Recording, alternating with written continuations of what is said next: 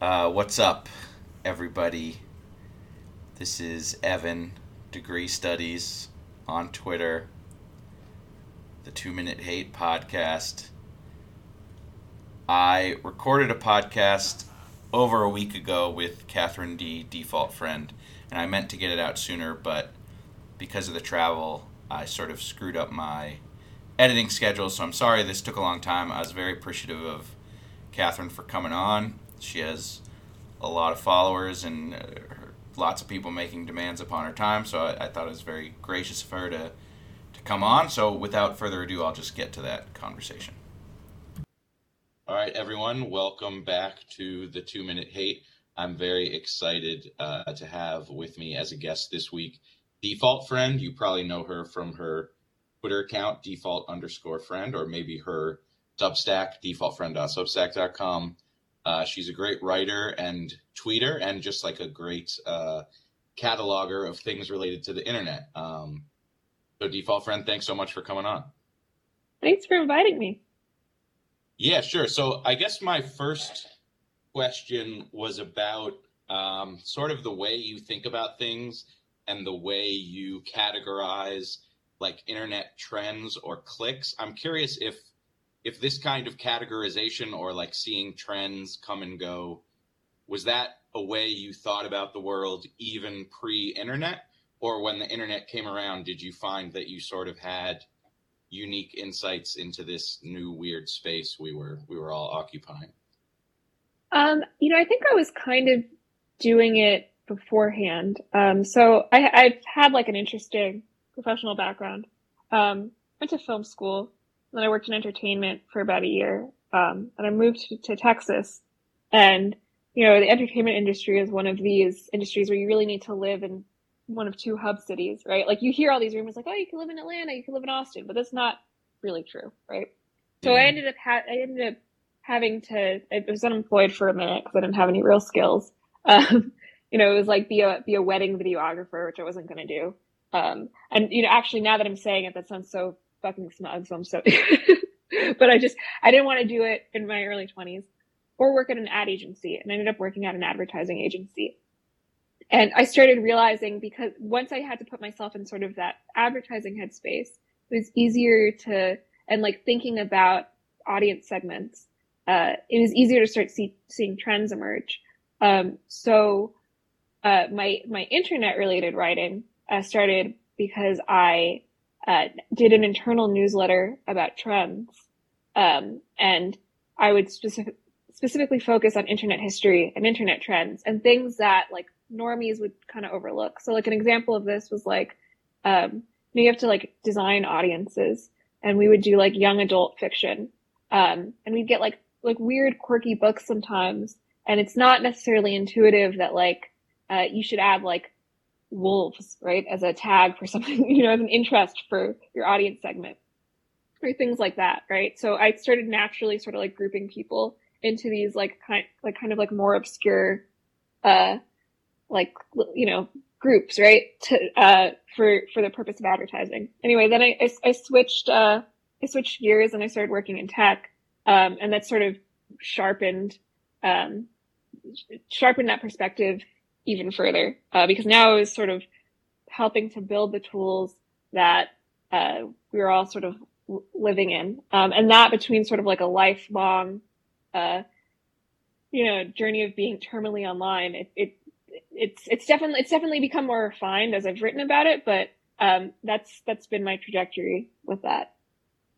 That's super interesting. It makes a lot of sense to me that you worked in advertising. I guess one question I have is, my impression of advertising, though this may just be from ignorance, is that like maybe 10 years ago, 20 years ago, the sort of audiences that, if you're selling soda, if you're selling laundry detergent, when you make up audience segments, it seemed like there could be social categorization that was distinct from political categorization. Like when I was growing up, if someone said like, oh, here's here's a middle-class guy, he works in New York and commutes to Connecticut, he might be interested in this project, but it wouldn't necessarily part of that, like stereotyping his little subculture, wouldn't necessarily be political. Whereas it feels like today and on the internet, the sort of social category and the political category are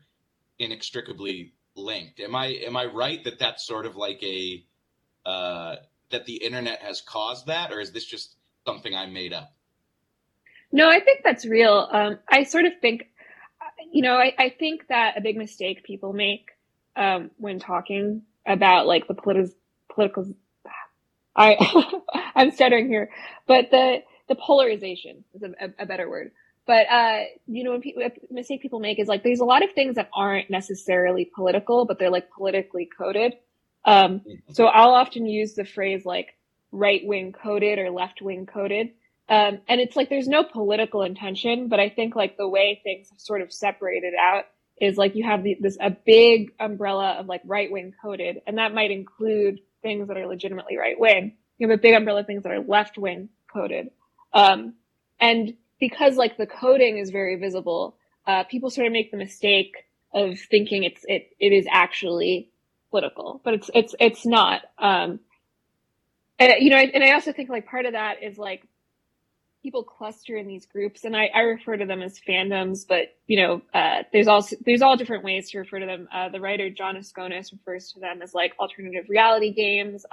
James Polos at Claremont says swarms, and these, if you think of them as like little bubbles, right? And they're all in, they're under an umbrella of right wing coded or left wing coded. These little bubbles will like group together, and even though they don't necessarily believe the same thing, they'll create a mass or a hive to be stronger, because on their own these individual cliques aren't really powerful, and depending on like what side of the divide they fall under, right, they'll end up arguing for that side. So it creates this weird thing where you have someone like, for example, like Amy Therese, who was at some point like an orthodox Marxist, who is on the right wing side because she's like a so-called dissident, and she ends up fighting for like whatever the right wing coded side of an issue is, and it makes people say like, oh well, what does the right really believe? But it's like they're not looking at it in the correct way, I think, right? Like there's definitely a difference between like actual political movements and then this weird sort of organization system that the internet has somehow created. Yeah, I think I face some of this challenge in my own life because I think I've gotten more right wing as I've gotten older, but I'm from the Northeast. I'm sort of like a failed intellectual.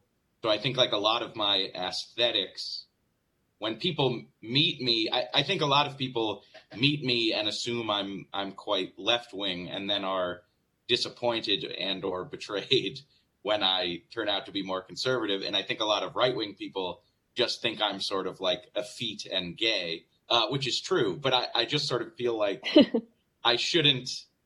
I don't know. I don't want to purposefully make people uncomfortable, but I don't want to, like, I don't want to, do false advertising of the self, but I also don't want to reconstruct my personality just because of like political opinions that seem like they need not bear on aesthetics. But there's like complicated signaling going on, and I've seen that I often lead people to feel like they've been misled. And I feel like I can see on your Twitter timeline that happens to you somewhat too. You get a lot of stuff where people are like, you're interested in X or Y, you're friends with so-and-so, like, what are you trying to tell us about your political identity? And I think you maybe say something similar to what I've just said of like, I'm just living. I'm just trying to be me. Yeah, I mean, the thing is like, and people hate this answer. I don't know anything about politics, right? I don't vote. And it's not a protest or anything. I literally I don't have the education. I'm a high school dropout. I went to film school, which I consider a vocation really. So I don't know anything about history. I don't know, my media literacy, I think is good in some set. Obviously it's good enough for me to be writing about some of the topics I write about, but in terms of like actual issues, I just like, I mean, I don't know. Like how could I in good faith say that on the right or on the left. And I don't know that I could define either term. Like if someone asked me, gun to my head is like define right wing or left wing, I'd say, well, the right believes in a hierarchy and the left doesn't. Like that's about as far as I could take you. And when I say like I am apolitical, people will then say like, well, clearly you're, like the right will say I'm an entryist, and the left will say like I'm trying to pull like the wool over their eyes and sort of like, another version of being an entryist, right? Because I'm not afraid to talk to people across What is the an right. entryist? Sorry to interrupt. Sure. People think like I'm trying to infiltrate more radical spaces to make it more centrist.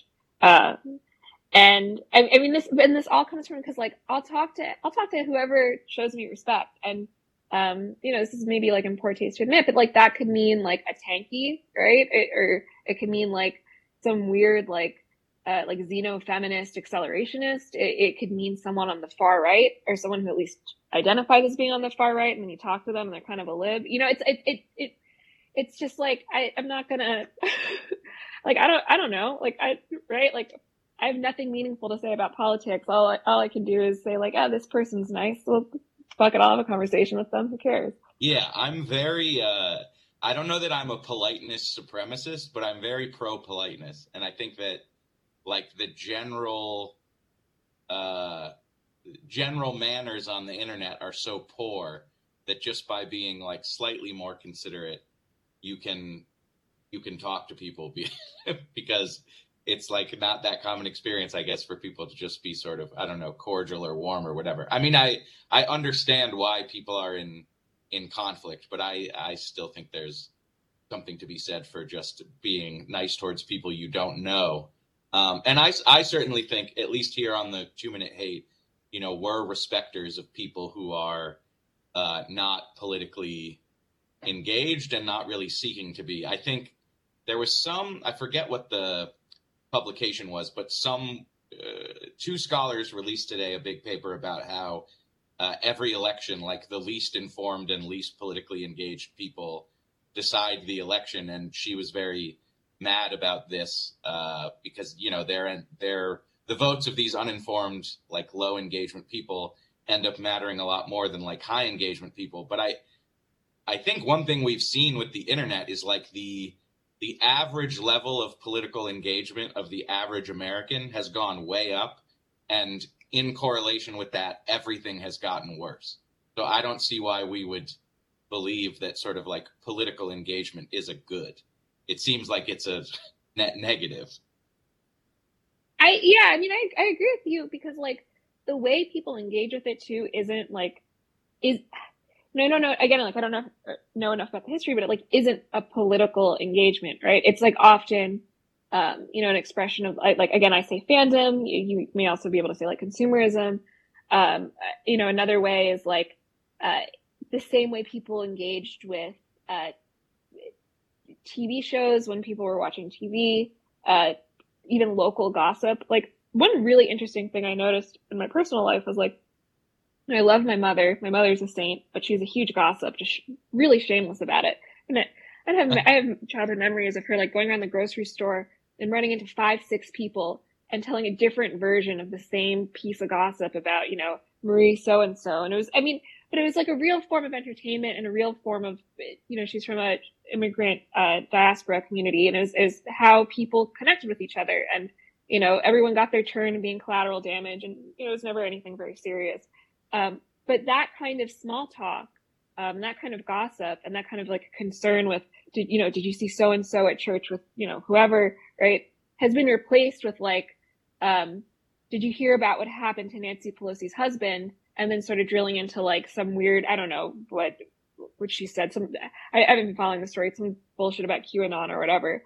And it's like, it was just so much healthier when like that, what she was saying was just like, speculation about who is sleeping with who. And I think that's true of a lot of people. Like, we're so kind of disconnected, and all we really have is politics. Like, we're not even really watching the same TV shows, that like, we can't, that's the only form of connection people have with one another.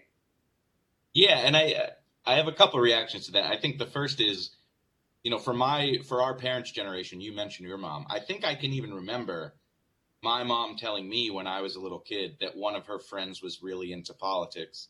But what that meant in 1995 or whatever it was that like this woman was running for the school board and knew all the local council members and was like doing shit in this really small geographic area. It didn't mean like this person is intensely following national politics and owns, a certain canon of left-wing books or a certain canon of right-wing books. It meant like she's actually engaged with these local offices. But now if you said someone's politically engaged, it would mean like they're following national and or like global politics.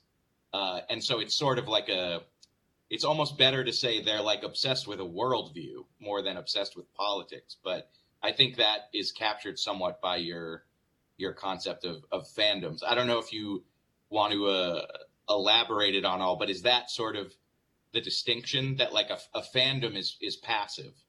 So no, I actually don't think it's passive. I think it's participatory in a different way. It's like when someone, the type of work that's going into it is sort of different. And there's many different ways to define it, but I'd say like the differentiation is like someone in a fandom is like showing allegiance in this very specific way. There might be like a consumer buy-in. They're creating kind of like transformative works. So this might be like podcasts or articles, or I see hot takes as being roughly equivalent to fan fiction because often they're very untethered from reality. And there's all sorts of there's usually some kind of fan object that's helping guide this, right? So there's all these different things that don't, like when you think about it, aren't really political. Whereas I think the truly political person has some kind of set of beliefs that's guiding them, and there's like a vision for the world that they're interested in, and that's like one way of being political. And maybe another way of being political is taking stock of current events because you're trying to understand the world in this very specific way. A lot of the people, what I think is really interesting is, a lot of the people who, like, for example, talk about politics the most on like Twitter. And it's not exclusive to Twitter, but Twitter's a great example. I mean, you see this on TikTok too. If gun to their head, if you ask them like what specific policy positions they hold, they might be able to say like one or two really big ticket ones. Like they're, like for example, like they're pro-abortion, right? But they don't even understand like the shades of what that means, right? Like, okay, so is it just like, abortion's up to when? What are the nuances of that belief? Like what specific policies, how, what would be included? Like there's all these things that they're just not thinking about because it's not like an inherently like political thing. So I would say that's what the differentiation is. I don't think fandom is about like viewing things as entertainment necessarily, because fans, do incredible amounts of labor. It's a very participatory thing to be a fan. But it's the goals are kind of different and the texture is different, even if that difference can be sometimes difficult to articulate.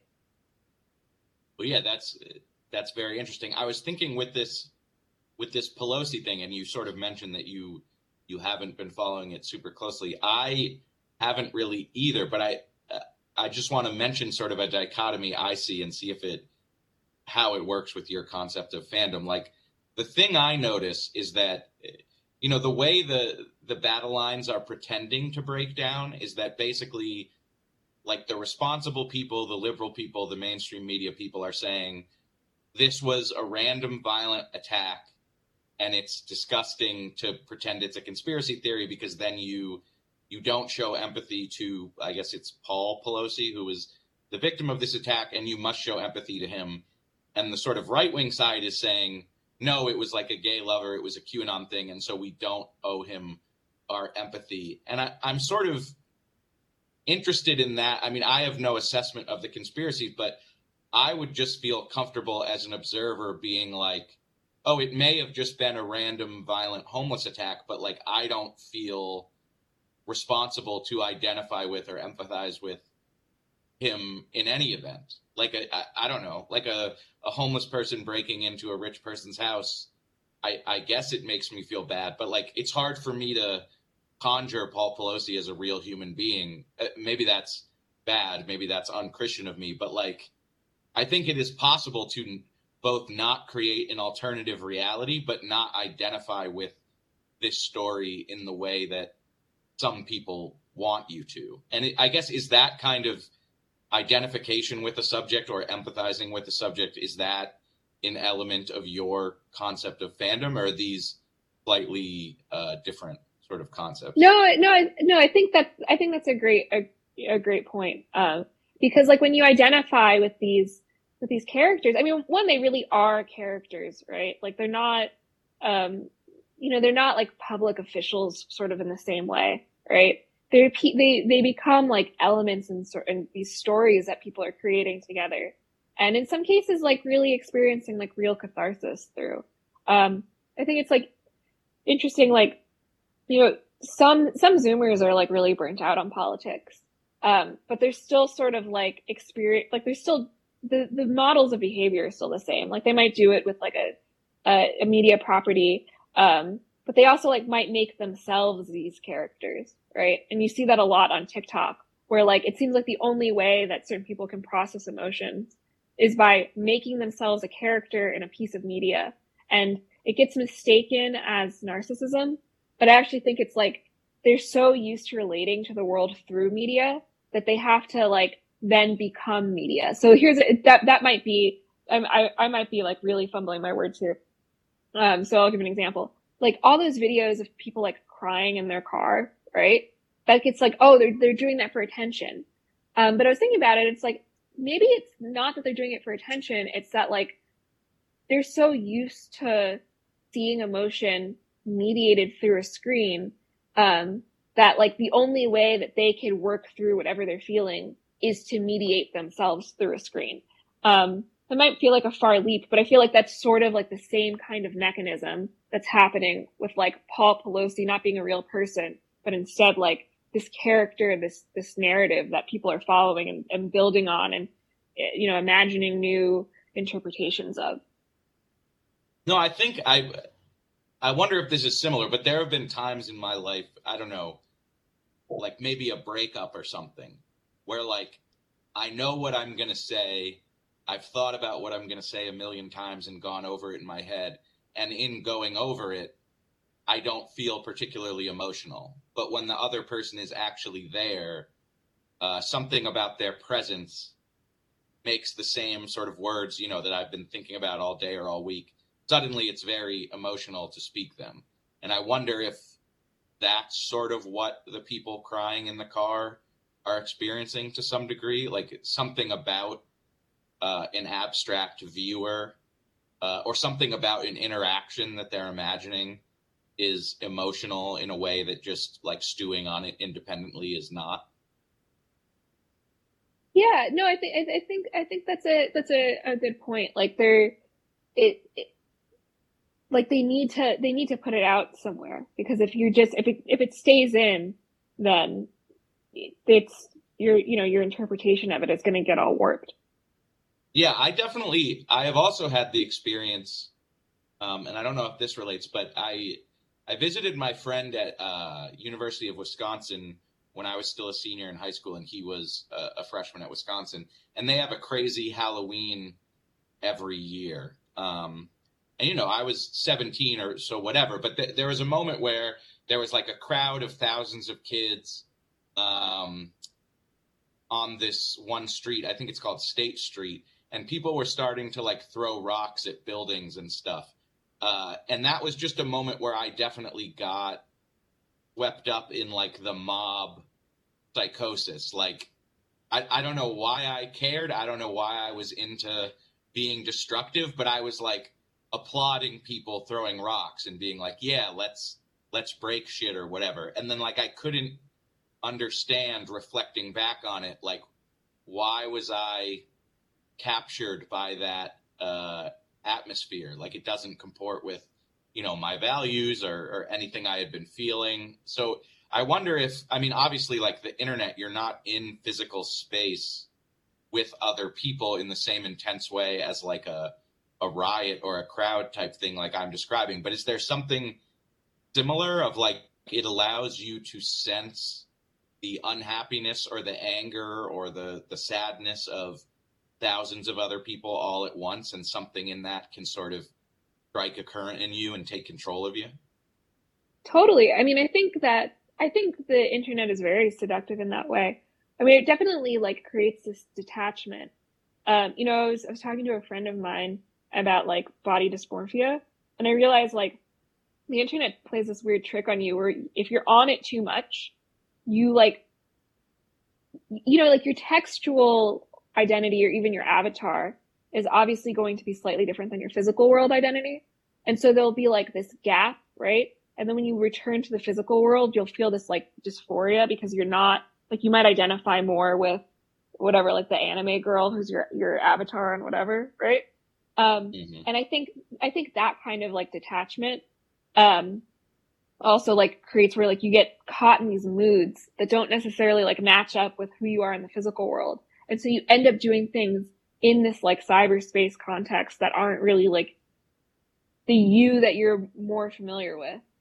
And then some people enter this space where they're so detached that they end up doing things in the physical world that are influenced by these moods that they get sort of swept up in cyberspace. And I think that's how like some, not certainly not all, but like some like school shootings happen, right? Like you get sort of so in this weird zone that you just detach. And like maybe like you aren't necessarily someone who's capable of violence, but you've been splitting yourself too much, and the cyberspace identity possesses you. I think certain eating disorders might manifest this way. I mean, there's all sorts of weird things. And again, like once again, I don't know if I'm being the most articulate tonight. So hopefully I'm making sense here and I'm not going on too many non sequiturs. No, I thought so far it makes a lot of sense to me. I think I'm glad you brought up the topic of school shootings, because I think one of my favorite things you've written is the article you wrote about school shootings and nihilism. And I guess it was just, maybe it was perhaps the school shootings in the news, but I'm curious, had you been, I guess it was after Uvalde that came out. Is that right? I'd written it before. Okay. Weirdly.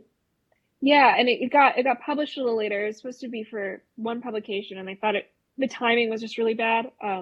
But I've been doing like research on Adam Lanza, and I mean, he was so nihilistic, but also,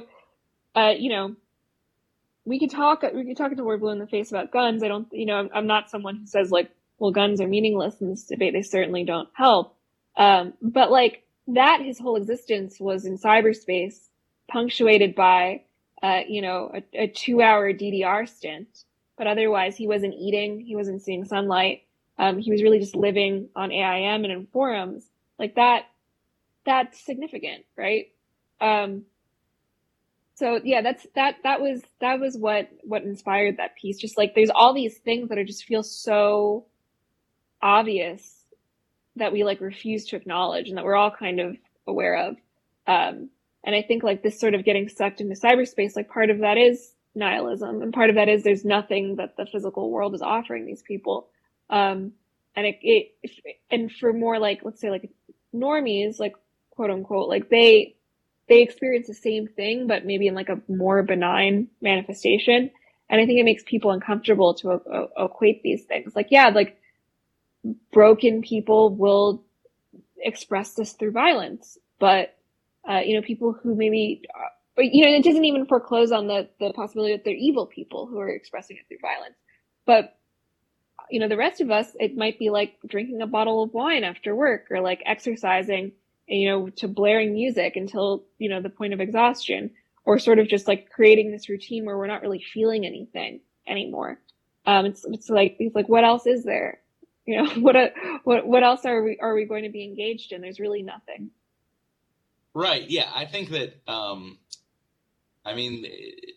that piece of yours, which I only saw after Uvalde, but it inspired a lot of thinking in me. And I think I was thinking about how, like, if I said to any group of people, like just surveyed Americans, if I said there's no real sustenance like in the online space. Like you need what a person needs, like to feel whole or feel happy. Like you can't find it on the internet.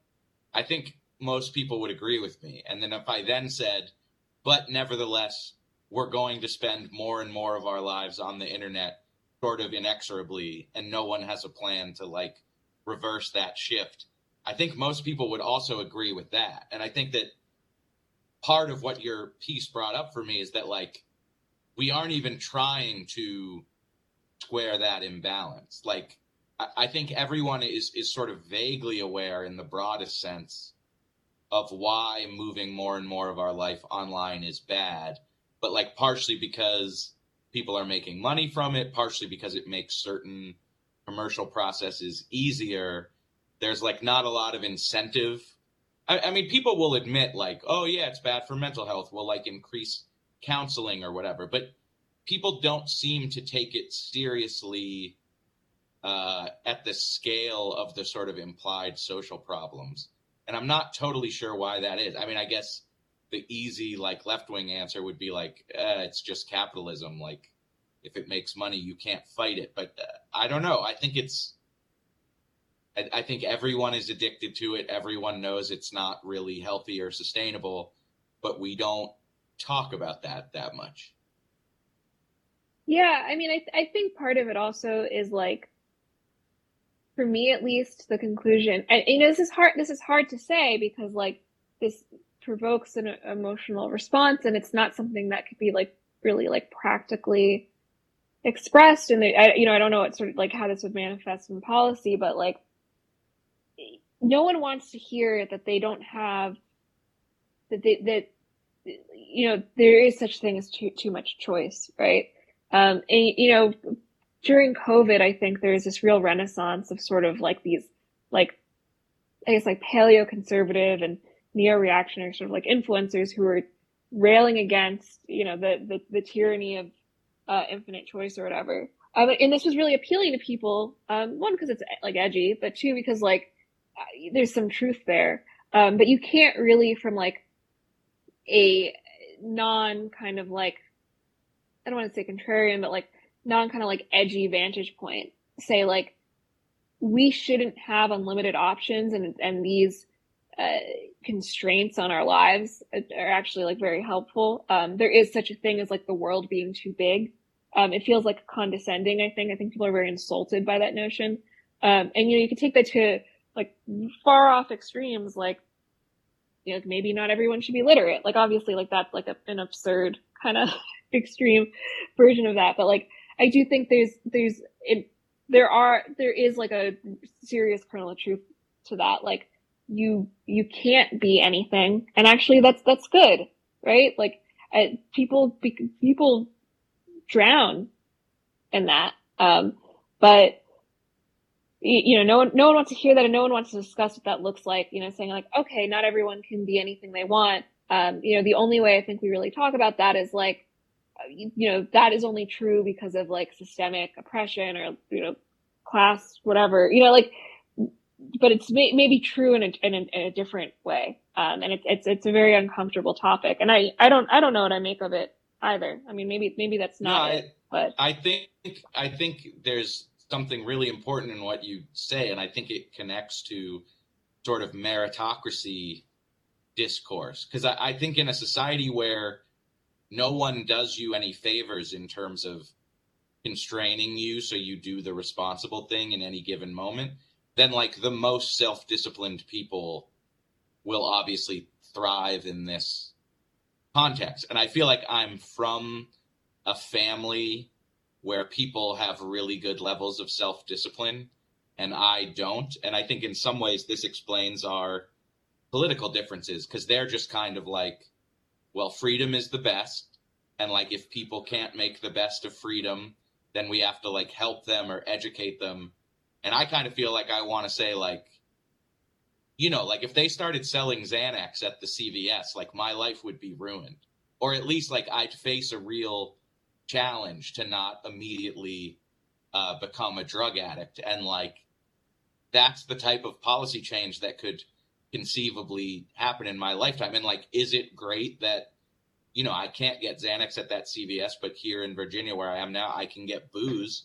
Like I've sort of figured out how to live in a world where like booze and food and certain things that aren't good for me are always available. I'm working on it, but like, to me, the idea that the state would be like, well, we're only going to sell booze on like Friday and Saturday because there's a lot of people like Evan out there who will like impulsively drink too much if it's there every day. Like I would sort of even appreciate that, and certainly would not feel like my toes were getting stepped on. I remember you've been on Emmett Penny's show Exhaust, and he had a guest once who's a Marxist academic, I think. I'm forgetting his name, but he said he thought Twitter and the internet more generally should be turned off during the week and only turned on the weekends. And I was like, yeah, that's the best policy idea about this I've ever heard. Yeah, I mean, I think I totally agree with that. I don't think it's plausible. I think there's been several like interesting attempts to sort of regulate the way we use technology. There is I think it's called Wyoming Catholic College, where you can't just surf the web there. You can't have a cell phone. You have to use a landline. And like, if we could implement that in schools, right? Like that, I mean, that's a pipe dream, right? Public schools are a mess. There's no way that we're going to get kids off their cell phones in public schools. But like something like that, like healthier usage, that would be a great start. I think when people think about tech, I mean, it's usually an issue of censorship and privacy, and both of those are incredibly important. But there's also like this additional layer of like, well, we can recognize like people like chain vaping is bad, right? Like maybe other sort of like binge usage of things is also bad. But it does seem like our society is really optimized to sort of wave the white flag to these things. Because I've been present for so many conversations of new parents where they're sort of like, they'll spend 20 or 30 minutes talking about the horrors of the idea of their kid having an iPhone, but the conversation always ends the same way, which is like, but I need to know where they are, and everyone else at school has one, so sooner or later they're going to have one. So it's like people who are even like pretty successful, maybe self-disciplined people seem to feel like totally impotent to resist the technology in any like functional or long-term way. Yeah, I mean that's an interesting thing, because it's like I don't like totally disagree with them either, because like the other thing is like kids who when I was growing up, like kids who weren't allowed to watch TV are weird. Like homeschool kids are weird and they have a tough time integrating. And like it's actually you need to be on the same page as everyone else. But then what happens when like everyone else is on this kind of like dysfunctional page? I mean, I think it is a hard problem, and it's not as simple as just like they'll deal with it. I've interviewed hundreds of people about their internet usage. I usually interview like people who are like internet addicts, right? And such a thing exists. And the people who've sort of been able to break out of that, their saving grace has been a sports team, or something that gives them meaning that has like a physical tax attached to it. And something like that maybe could be like a first step while we figure out the regulation piece. Maybe there is a future where there's like better physical education in public schools, or like there's something. I mean, the problem is so deep. Being as sedentary as we are is a huge component of it too. Yeah, that makes sense. It's funny the example you brought up, because when I was growing up, both my mom and one of her sisters were very anti-TV and like fought having and we made the exact same argument to my mom. It's like, Mom, everybody else watches The Simpsons. We haven't been allowed to. Like, this makes us socially inept or whatever. And it's funny. At the time, I was so unsympathetic to my mom. Like, how could she think TV was bad. Like, it's totally normal. Everyone has it. Like, why is she being such a fuddy-duddy? And I think now about the internet, if and when I have kids, I will be a much more extreme fuddy-duddy than my mom ever was about TV. So it's a very, it's a very dramatic story of me becoming my parents. I guess that happens to everybody, but on this particular technology issue, it's funny because as a kid, I was so convinced, like, I'm cooler than my mom. I won't be like this when I'm older. And now I'm much more extreme about it than she was. But I guess we'll see how it goes when I actually have kids. Yeah, it's hard. I don't know. I don't know what the answer is. Because I also think like I don't think these things are totally bad either. Like I in another life I was I don't want to say I was a successful creative. That sounds good, but like I did pretty well for like someone who wanted to like I went to school for, like I said, film, and also studied theater.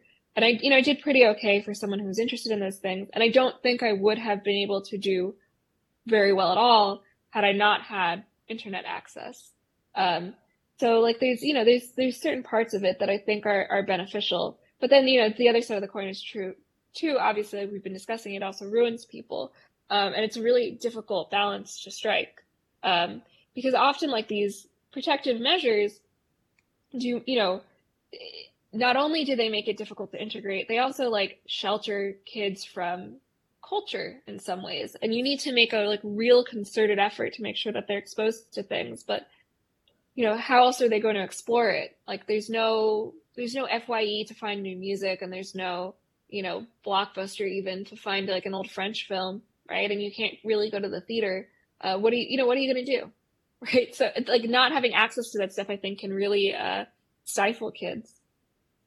Yeah, I think what disturbs me most fundamentally is not that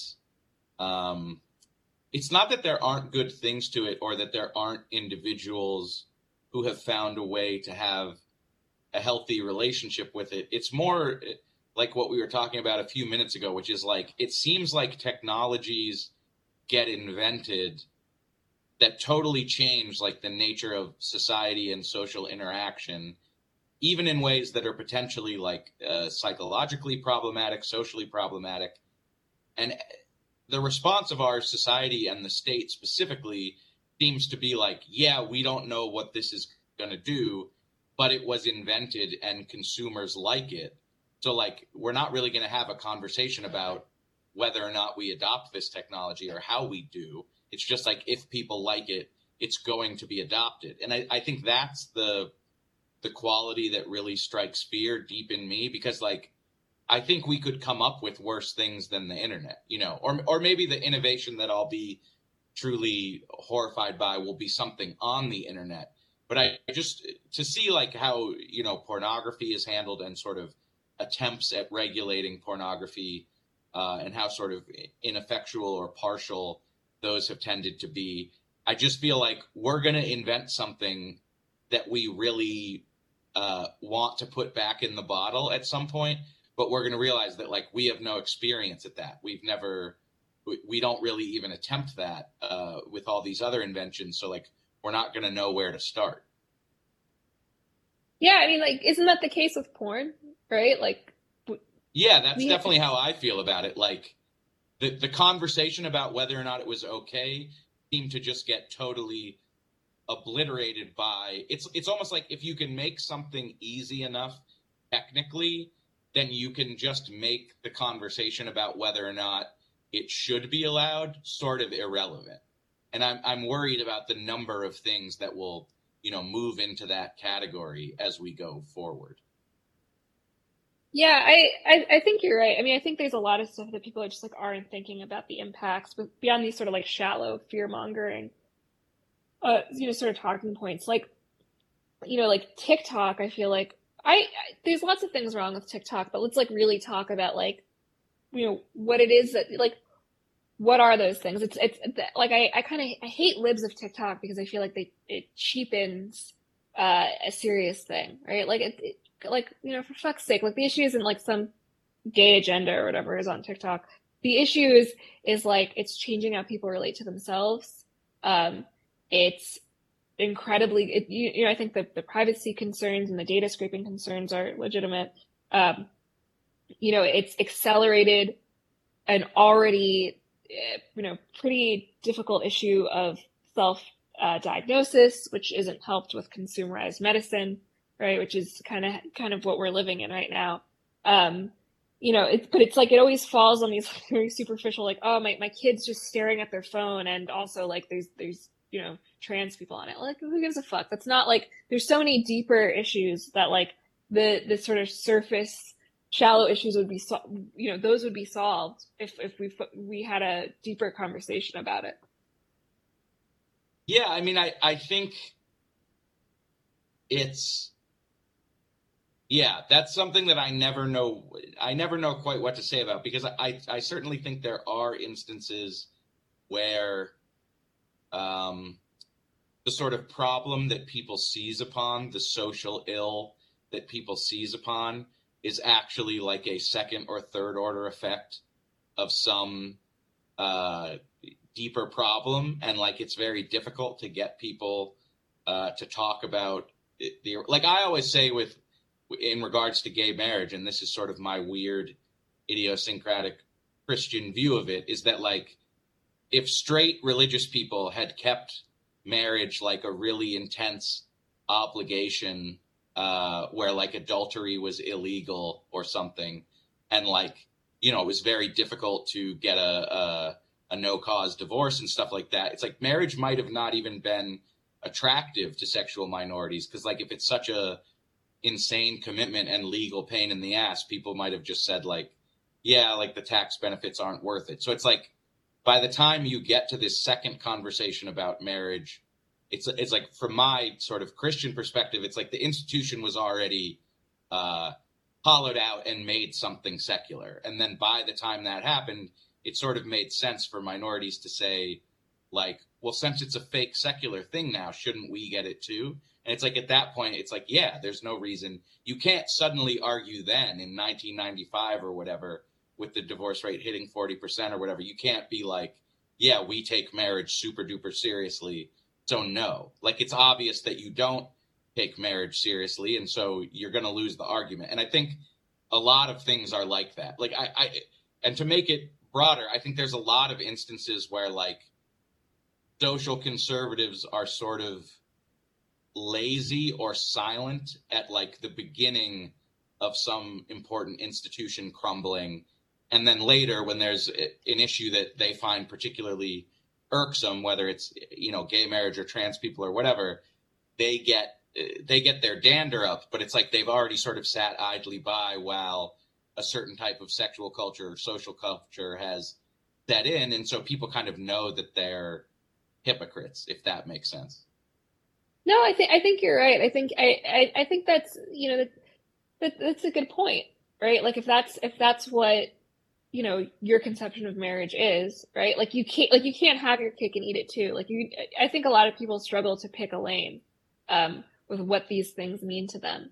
And there's like this fear of defining things too narrowly, right? Like, if that's what I don't like. I've always struggled to understand, like, if that's not what you think marriage is, then maybe the answer then is like, marriage is religious, and it shouldn't be recognized by the state in that way. I mean, it's a more libertarian point, but like, I think people get stuck in these ruts, and they don't want to be too prescriptive, but then like, when an outcome that they don't like comes about, suddenly they're changing their tune.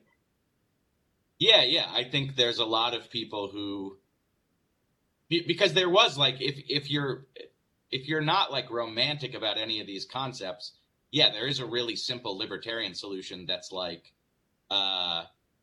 religious institutions can provide whatever form of marriage they want, and the state will recognize civil unions for all people. But it's like, social conservatives did insist, like, no, the state has an interest in adopting this religious conception. But it's like, okay, but you're a you're like a fallen secular society now. Like, what does that mean?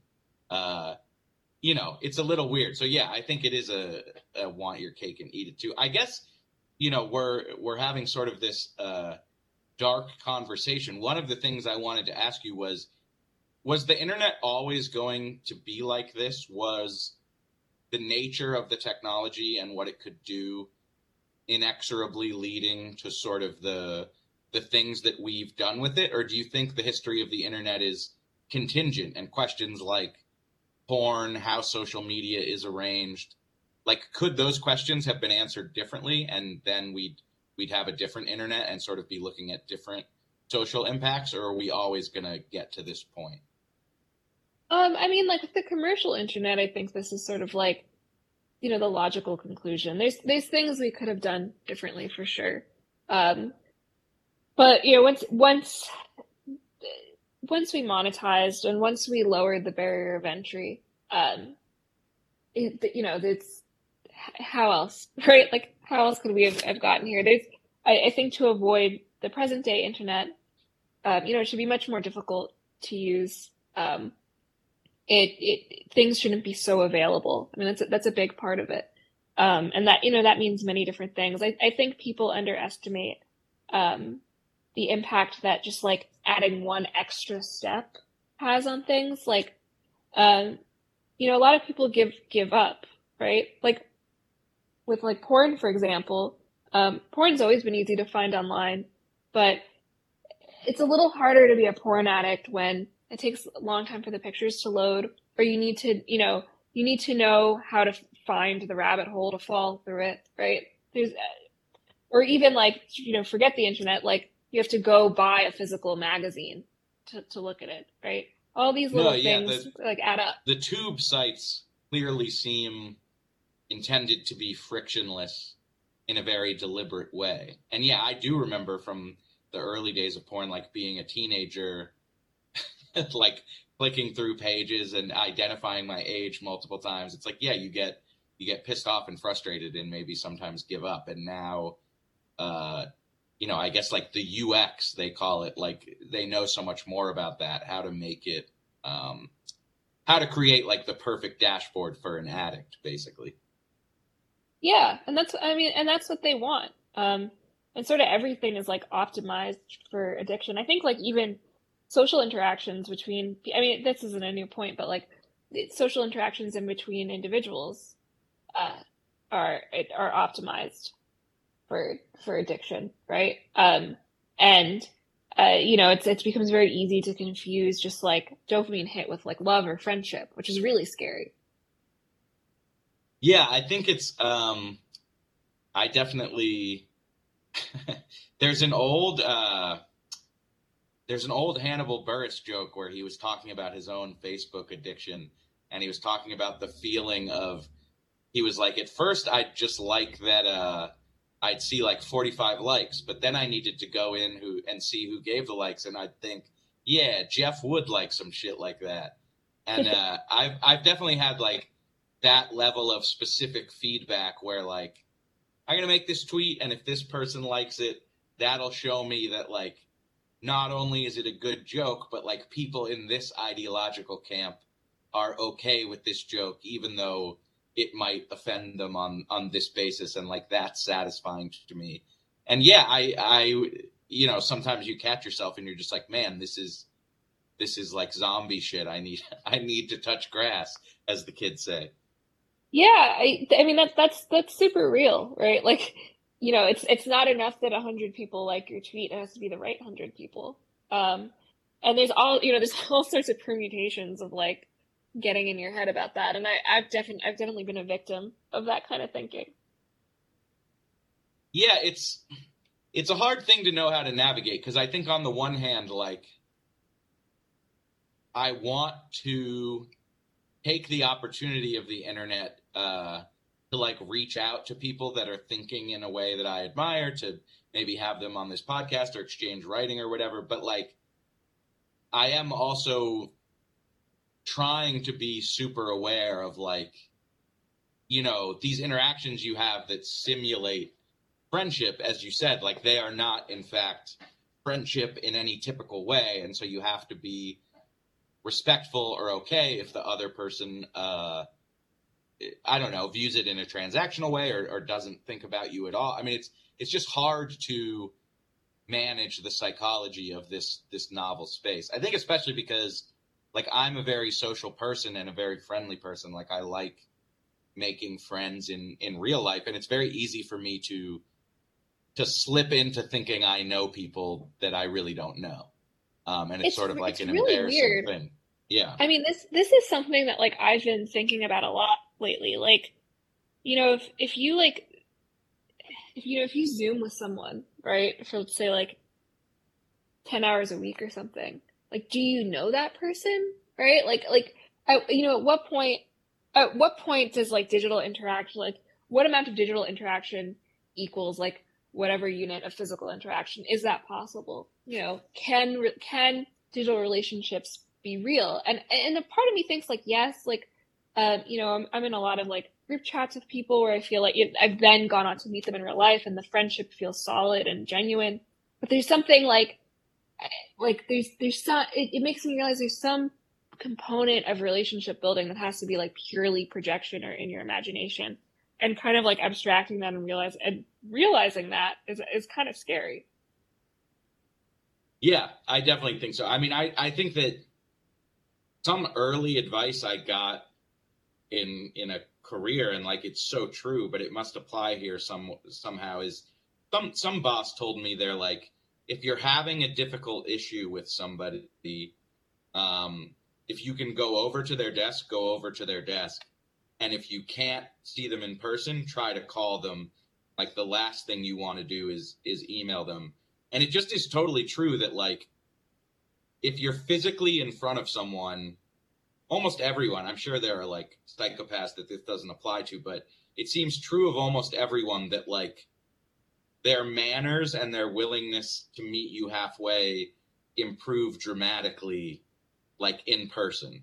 And they're still considerably better on the phone than over like recorded text, like an email. And I don't know if that's like hormones or neurotransmitters. I don't know exactly what, but like I've definitely, on getting that advice, I've definitely had the experience of like being in a tiff with someone that was sort of spiraling over email and then finding a way to get in physical space with them, and it's been resolved like almost immediately. And so like there's some magic about human presence, but obviously sometimes on the internet we don't have the opportunity to do that with friends or with people we don't like. You know, and I agree sort of. I agree for the most part. The thing that's puzzling to me is like the situations where like it really does start to approximate physical space. You read these like memoirs from people who were doing like these text-based role plays in multi-user dungeons in like the late 80s. And it's like their imagination is so powerful that it like they don't need the pheromones there to have romance, right? I just can't make heads or tails of it because like I know it's real and I've experienced maybe not to like that extent, but like versions of it. You know, like I was saying with my friends in group chats, and it's like there's just something there that just like I wish. I mean, maybe people have written about it and I just don't know about it, right? There's some other like sixth sense that enters in human relationships that's so interesting. Well, do you think that everyone can do that given the right context, or that there are particular people? Because speaking of imagination, you know, when I watched that Catfish television show, I mean, maybe I should knock on wood and not tempt fate, but like often on seeing people like build these relationships in their mind when all they had was a voice and a profile picture, I often think, and perhaps naively, but I think like my imagination's not good enough to just go off of that.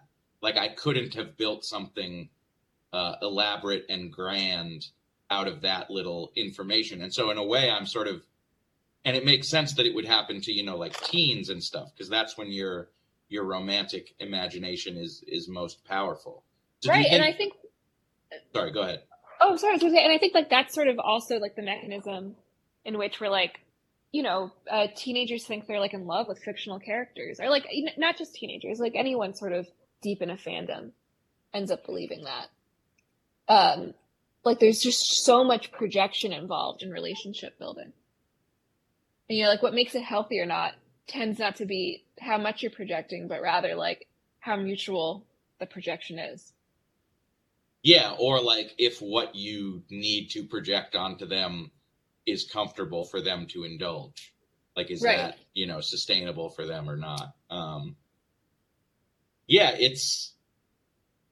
that's another thing I wonder about generationally, because I do think like with certain things, and I don't know if this makes me lucky or unlucky, but there's definitely like, I feel like growing up, so much of my most significant real life was just in normal life space. And so the degree to which I could get pulled down into like internet bullshit, it seems like there's a cap on that just based on how I grew up. But I do worry with younger people. It's like if their first friendship, if their first love, if they already think those things are starting online. I mean, I met a kid once and I was just talking to him as a friend's neighbor's son. I was just asking him how he liked school. He said he hated school. I said, "Oh, do you not like the people there?" And he was like, "No, all my friends are from CSGO. Like, I don't like anyone at my school." And like, he was saying it as if it was not a sad or embarrassing thing to reveal, but like it made me worry for him. That, he seemed to be saying his only important relationships were like from gaming, and his real life didn't really offer him anything socially. But again, he did not say it, in a self-conscious way or in a like he felt bad about it way. He was just saying it like it was nothing. It was normal.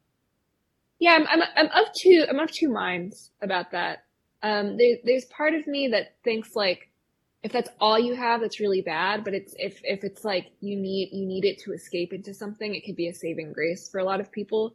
I don't think I'm not totally worried for people who have that outlet.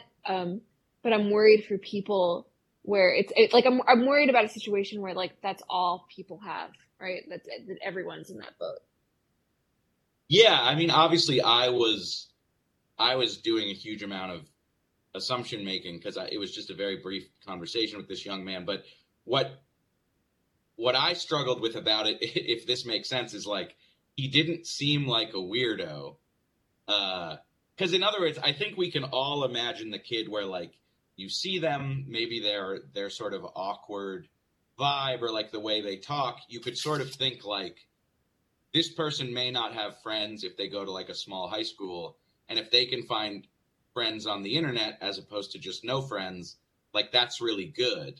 But I think what sort of shook me about this interaction is like this seemed like a kid who would have no problem having real life friends if he wanted to. He was just sort of telling me he wasn't interested in that.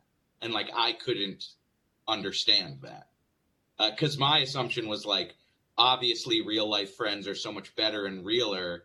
Surely you want that too. And he was kind of saying, no, that's not how I see it. And I couldn't really connect with him. I mean, but I'm just being an old guy. A weird thing there is too, is like sometimes people feel this way because it's like you could sort of skip ahead in intimacy, or at least the illusion of it. And people just don't want to earn that level of relationship with people. They don't want to go through the bullshit. And they feel like they could just filter out the people who they would need to get to know, which I agree is like incredibly problematic. Well, yeah, and I think you can do the churn much faster online than in real life. Like, we've probably all known somebody who gets in really close, intense friendships, and then there's like a falling out, and then maybe a few months later, the person picks like a new person to be super close to that they're gonna fall out with. But there's some delay in that process because like the sort of human carnage of it takes some time to sort out. Whereas like on the internet, you can sort of at any time be like, oh, this is my favorite little reply guy deputy. And then like if he pisses you off, he can be replaced by something pretty similar like immediately. So if you're which a person is so scary. Yeah. Yeah, and I think like a lot of people are probably prone to like, all of us are not naturally born great at dealing with the fact that relationships are two-way, that like you have to give and take. And I think on the internet, you are like afforded the opportunity in this artificial space to actually attempt to take and not give. And like you can do that more sustainably. Like maybe what you're getting isn't real, but you can sort of be you can be more selfish or less giving or whatever. Yeah, I mean, you definitely can. Like the less friction there is in a relationship, the more, and the things that you could just say, right? And like maybe people will believe you. And to call back to catfish, right? Like that's an issue there, right? Like people just say I love you, but what like if you're lonely, like what does that mean, right? Like what does I love you mean in that situation? Yeah. Yeah. I think it's almost like this reminds me of something with drinking. I was in a fraternity in college, and like I always really liked that drinking seemed like a way to fast forward intimacy in male friendships. But you definitely had to be careful with it, because it's like maybe you get drunk with some guys and maybe you get in a fight or something happens and you feel like bonded to them. But there are also guys who will get drunk and say they love you and call you brother. And then when they're sober, like it won't mean much. So that's almost like it's similar to the internet in that way. Yeah, that's a great analogy. American culture in particular is like filled with these sort of like shortcuts to intimacy. And then I would say drinking probably is better than the internet. Right. Well, maybe. I don't know. It's very case by case. But yeah, I think that's a great point to bring up. Well, yeah, I'm definitely into the idea. I like the internet conspiracy that like social media and online life is a conspiracy to lower the fuck rate. And at least with booze, people get together. Maybe they even shouldn't, but it does result in people sleeping together, like cigarettes. It can be an aphrodisiac or whatever. And the internet seems like the opposite of that. But I guess people meet on there too. Yeah, I mean, people definitely DM slide. The question is like, how often does that, and like how often does that end up like you making like custom porn for some rando, right? Until it gets boring, and then and how often does that become a sustainable, nourishing relationship? Right. Yeah. No, and again, it's like this is the sort of thing I was talking about before with like we can be Johnny come latelys about problems. It's like I can talk down to that, but it's like I'm sure there are a lot of people who aren't even on the internet who have totally like deviant, transactional, weird sexual relationships. So it's like, the problem is us, but the internet sort of emphasizes certain bad qualities. So I think I've had you on here for over an hour now, so I want to be attentive to your time. But maybe as a last thing, I was curious, just is there anything on the internet, any social community, any clique, or anything like that where you've seen any swarm, any fandom where you've thought like, wow, this is particularly healthy, or this is doing a particularly good job of giving the fans, the swarm members, something with more sustenance to hold on to? Are there any online communities like that, or are they all similarly sort of vacant? No, I mean, there definitely are. I haven't worked out the language to justify why I would pick the ones that I'd pick, because they're kind of surprising. But I will say I tend to think that any group where there's a genuine shared belief, or even if it's something like a niche hobby where people are genuinely in it for that thing, right? Like a less incendiary example than the one my knee-jerk one is like the puppetry community, right? Like anything where it's like you're only in this community if you like this thing or if you believe this thing. Those tend to be the healthiest. Obviously, like all sorts of weird drama pops up, and it's again, it's like this isn't a rule that's true 100% of the time, but generally, like if there's, I guess if there's a barrier to entry, right? If the barrier to entry is high enough and you stick around, then those communities tend to be the healthiest. And on the internet, I've seen it in some like very surprising, bizarre, I never thought I'd say this about this community, places, but yeah, I don't know, it just kind of is what it is. And you have to figure out what are these people doing that makes it work, that other people aren't. In a sort of like hobby community like puppetry, will they manage political stuff by just saying, you don't talk about that here, we talk about puppets? Or do they sort of manage political differences effectively somehow? It depends. Like, I follow some like one of a kind doll communities pretty closely. And like sometimes these little niches, like they do get political depending on the type of person it attracts. But sometimes it's just like you're so busy with the craft that it just doesn't come up.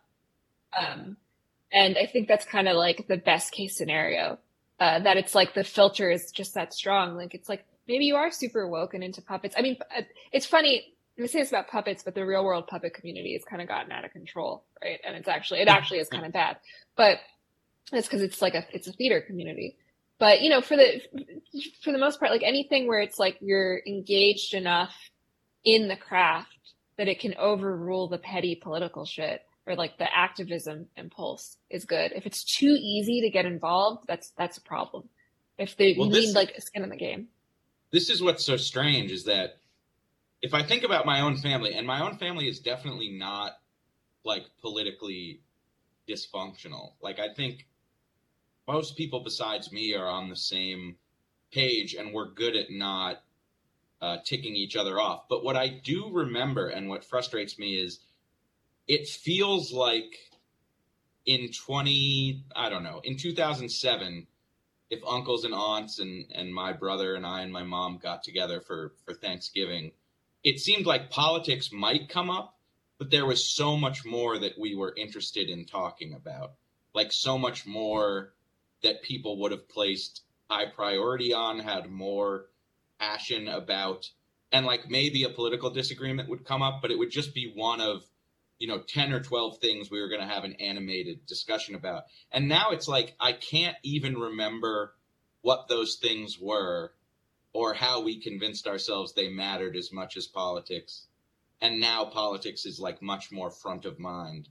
And I feel like the internet did that. I mean, there's other factors, but that's how it feels to me. Yeah, I mean, it definitely did in some ways. Definitely the version of the internet we're on now. I mean, social media, I think, did it more than anything else. Yeah, and I think part of my frustration is that this effect is real for people, even if they're not participating.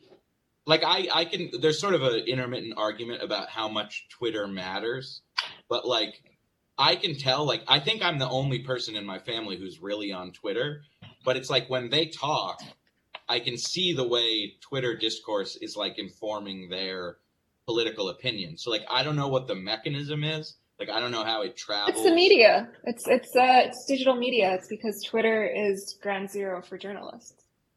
Okay, yeah, that makes sense. And I think it's, yeah, that's sort of my ongoing frustration is that like even people who, because especially older people in my family, it's like I want them to be free from this deluge.